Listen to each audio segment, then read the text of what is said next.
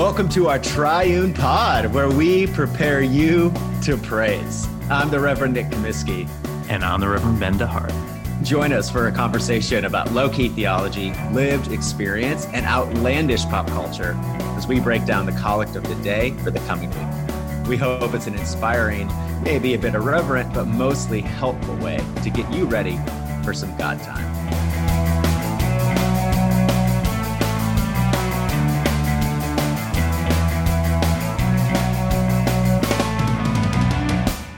Welcome back to our Triune Pod. Nick and Ben here. Nick, we haven't talked in a couple of weeks. How is Raleigh? Have you moved in, or what are you thinking? Yeah, man, I moved in. I moved into an apartment, a furnished apartment that is literally across the street from the church. So that's pretty nice. And it's been great, man. The church has been awesome, and I've really enjoyed the city. I'm a simple man, Reverend Ben DeHart. If I can ride my mountain bike, if I can ride my bike, if I can listen to post-hardcore music, not in working hours, then I'm good. So that's what I do. My wife hasn't moved here yet. She's going to be here in a few weeks, but I work till about 5 or 6, get on my bike, put on the new Fiddlehead record, just roll. So have you listened to that? Are you into that stuff? No, I need to be though. I get all my music from you. So Fiddlehead, man, it's so good. I really, really like it. It's like, I think Stereo Gum put it like the number 1 mid-year album. So I'm certainly not discovering it, but it's amazing. Fair enough. So, any diners, any movie theaters, anything in Raleigh that's just... Dude, yes, we have. We talked about the Summer of Love yet? No, we have not. Did you watch it? No, I haven't. I watched the McCarthy 3-2-1. I need to get to that one. Yeah. Okay. I'm definitely lame that you watched that. Well, yeah. So there's a really cool independent movie theater that's not too far from where I live, the Rialto. All you Raleigh heads listen to this. And I think my first full day there, it was a Friday, and I was like writing a sermon up until like 6 or 7 p.m. And I was like, I hate my life. I need to go do something fun. And this independent movie theater was showing Summer of Love, which is Questlove, the drummer for the Roots. He made this documentary about a music festival in 1969 that took place over the course of a summer. Some people called it like the Black Woodstock. And I think people that are probably well-versed in like soul music or gospel music or that generation of funk music, like Sly and the Family Stone, probably know about a lot of these musical artists, but I hadn't heard of a lot of these artists. And I would say it's half, maybe even 60% concert footage with just a few talking heads interspersed.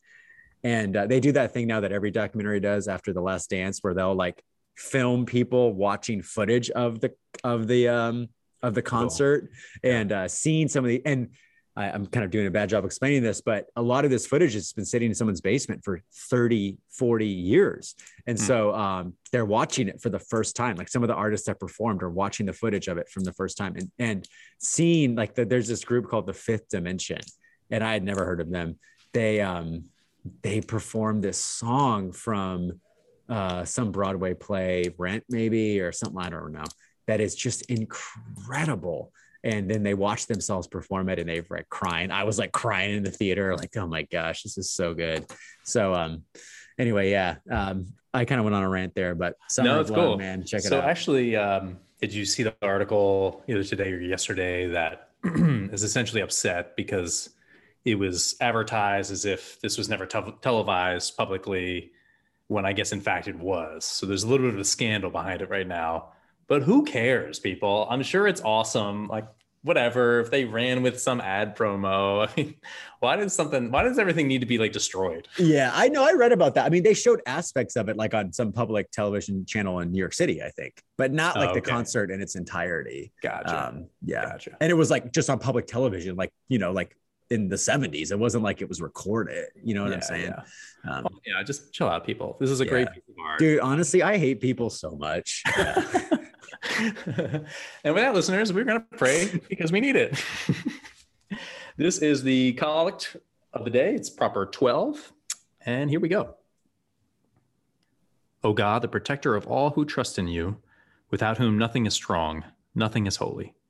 Increase and multiply upon us your mercy, that with you as our ruler and guide, we may so pass through things temporal, that we lose not the things eternal.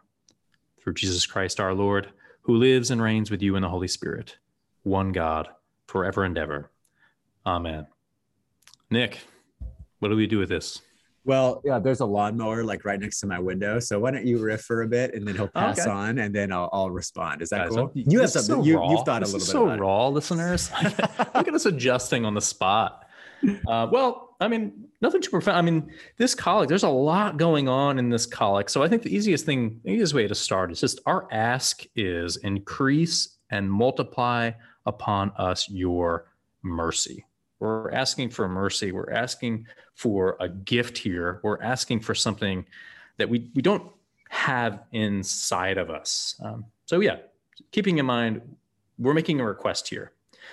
But when we talk about God before the request, we're saying he protects all who trust in him. Without him, nothing is strong, nothing is holy. And we ask for mercy so that with him as our ruler and guide, we may pass through this temporal life and not lose things eternal. So I see here, we call God the protector. We say that he is strong. Those two things make sense to me. But we also say nothing, without him, nothing is holy. So protector, strong. I don't usually equate protection and strength with holiness. I might equate it with protector, strong, ruler.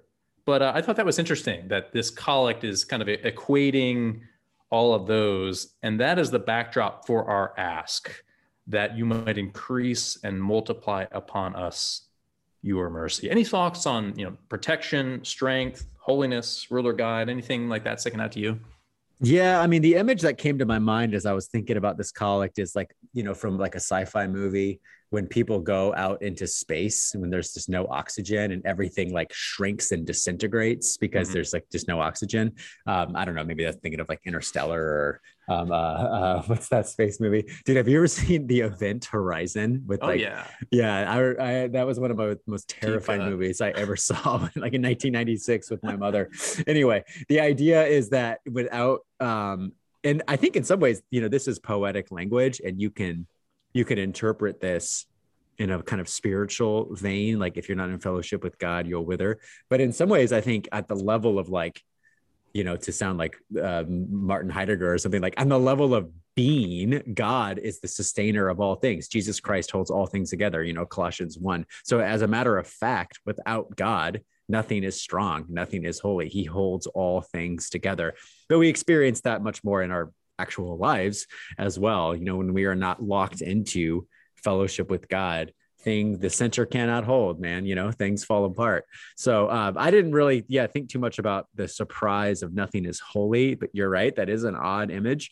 But where my head went more around this idea of there's like solidity in God. There's density of and without the Lord, who trusts, who protects us, nothing is strong, nothing is holy. Yeah. So friends, if you have an older prayer book, I'm giving you permission for this Sunday to adjust the collect, because I think that the 79 for, everyone loves to hate on the 79, but I think the 79 prayer book is incredible.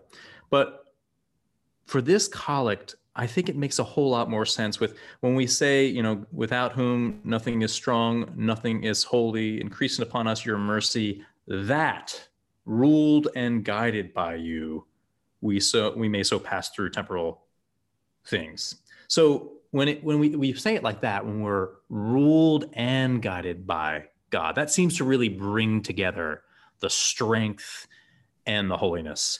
Obviously, strength of like, Lord, give us something that we don't have. Lord, lead us not into temptation. But also this kind of guided notion. Of course, it involves strength, but it seems to connect to holiness. We want you to guide us, steer us clear from all that kills us. And it's, so that we might pass through these temporal things and not be turned away from eternal things. Now, also in the old collects, they say pass through temporal good things. It's not like saying, these temporal things that don't matter. It's really interesting in that regard of what that exactly means. Do you have any more thoughts on that of, God guiding us, God leading us through these temporal things? These could even be good things in order that we not lose things eternal. Or do you have any thoughts on, what that means, that not lose the eternal? Yeah. Well, about that specific question, I mean, I think what this collect is holding before us is the frankly terrifying prospect of not being in, held in God for our eternal lives. So, to lose the things eternal is in some ways to lose fellowship or contact, meaningful contact with the living God. I mean, I don't know if we want to get into like cosmology and the doctrine of hell. I don't think that's the reach of this podcast, but I mean, I think that's what that's referring to in some ways. But I started watching this documentary last night on HBO called the 100-Foot Wave. You haven't watched that by chance, have you? No. It is unbelievable. I mean, it is so good. I can't keep up with you, man. You watch so much stuff, so much good stuff. Yeah, I waste so much time. It's so insane. No, it's about this guy, Garrett McNamara, who was a pro surfer in Hawaii that kind of burned out and was like running a surf shop. But then he got this vision for trying to ride the waves, the world's biggest wave. And the center of the action takes place in Nazaré, Portugal, which you've probably seen pictures of this now. It's like the biggest wave breaks in the world. But when they were talking about what it feels like to wipe out, as it were, on a huge wave, someone described it like this. This is such vivid imagery. It's like being in a car crash for a minute, 60-second car crash. And when I think about passing through things temporal, I think about the way that we are all, we're all big wave surfers, man. There's swells of misfortune and surprising adversity and challenges that we can never anticipate that can just spring up in any second.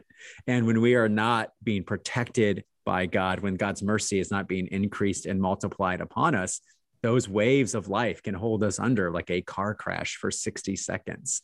And it can lead to this like cryogenic horror of not being in fellowship with God, losing things eternal. So to me, this is, I'm getting this from the Paul Zahl commentary, but those of us who are fortunate enough to be at the end of our temporal lives and realize that our lives are about to be over, will we be at rest and at peace with the God who made us and with the course and direction of our lives?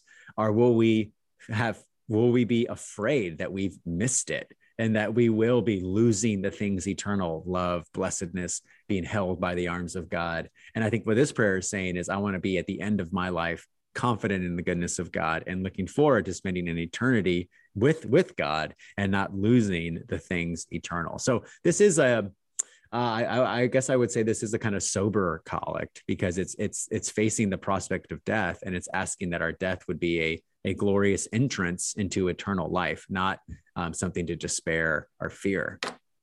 Yeah, I mean, the only thing else I'll add, and I love that. I mean, that reminds me of the Vampire Weekend song, the "Hold Me in Your Everlasting Arms," whatever the song title is for that. Yeah, is that the Yahweh song? Yeah, I think so. Yeah, and so that we may not lose things eternal. Obviously, the last thing we want to lose is being in connection with this protector, with this one who is our guide, without whom nothing is strong, nothing is holy. But I also kind of wonder if not losing things eternal might also be connected to the things that matter most, like relationships with people. When I read this, I thought of when you walk the streets of Manhattan and you've got somewhere to go and you really want to get there quickly. It is amazing how suddenly people become traffic. These people made in the image of God who will be eternal with you and me. Suddenly they're just things. Suddenly they're the biggest inconvenience of my life. And whether or not this is the vibe of the collect, help us to pass through things temporal, that we may not lose sight of that which is eternal, whether that be, connection with God, whether that be, loving our neighbor. And there's just so much on Twitter and mass media that is just not concerned about an image bearer who disagrees with us. So Lord, help us to not lose sight of the things eternal, because it's bad for us. It's unhealthy. It's great, man. All right, let me pray us out. Oh God, the protector of all who trust in you, without whom nothing is strong, nothing is holy. Increase and multiply upon us your mercy, that with you as our ruler and guide, we may so pass through things temporal, that we lose not the things eternal. Through Jesus Christ our Lord, who lives and reigns with you in the Holy Spirit, one God, forever and ever. Amen.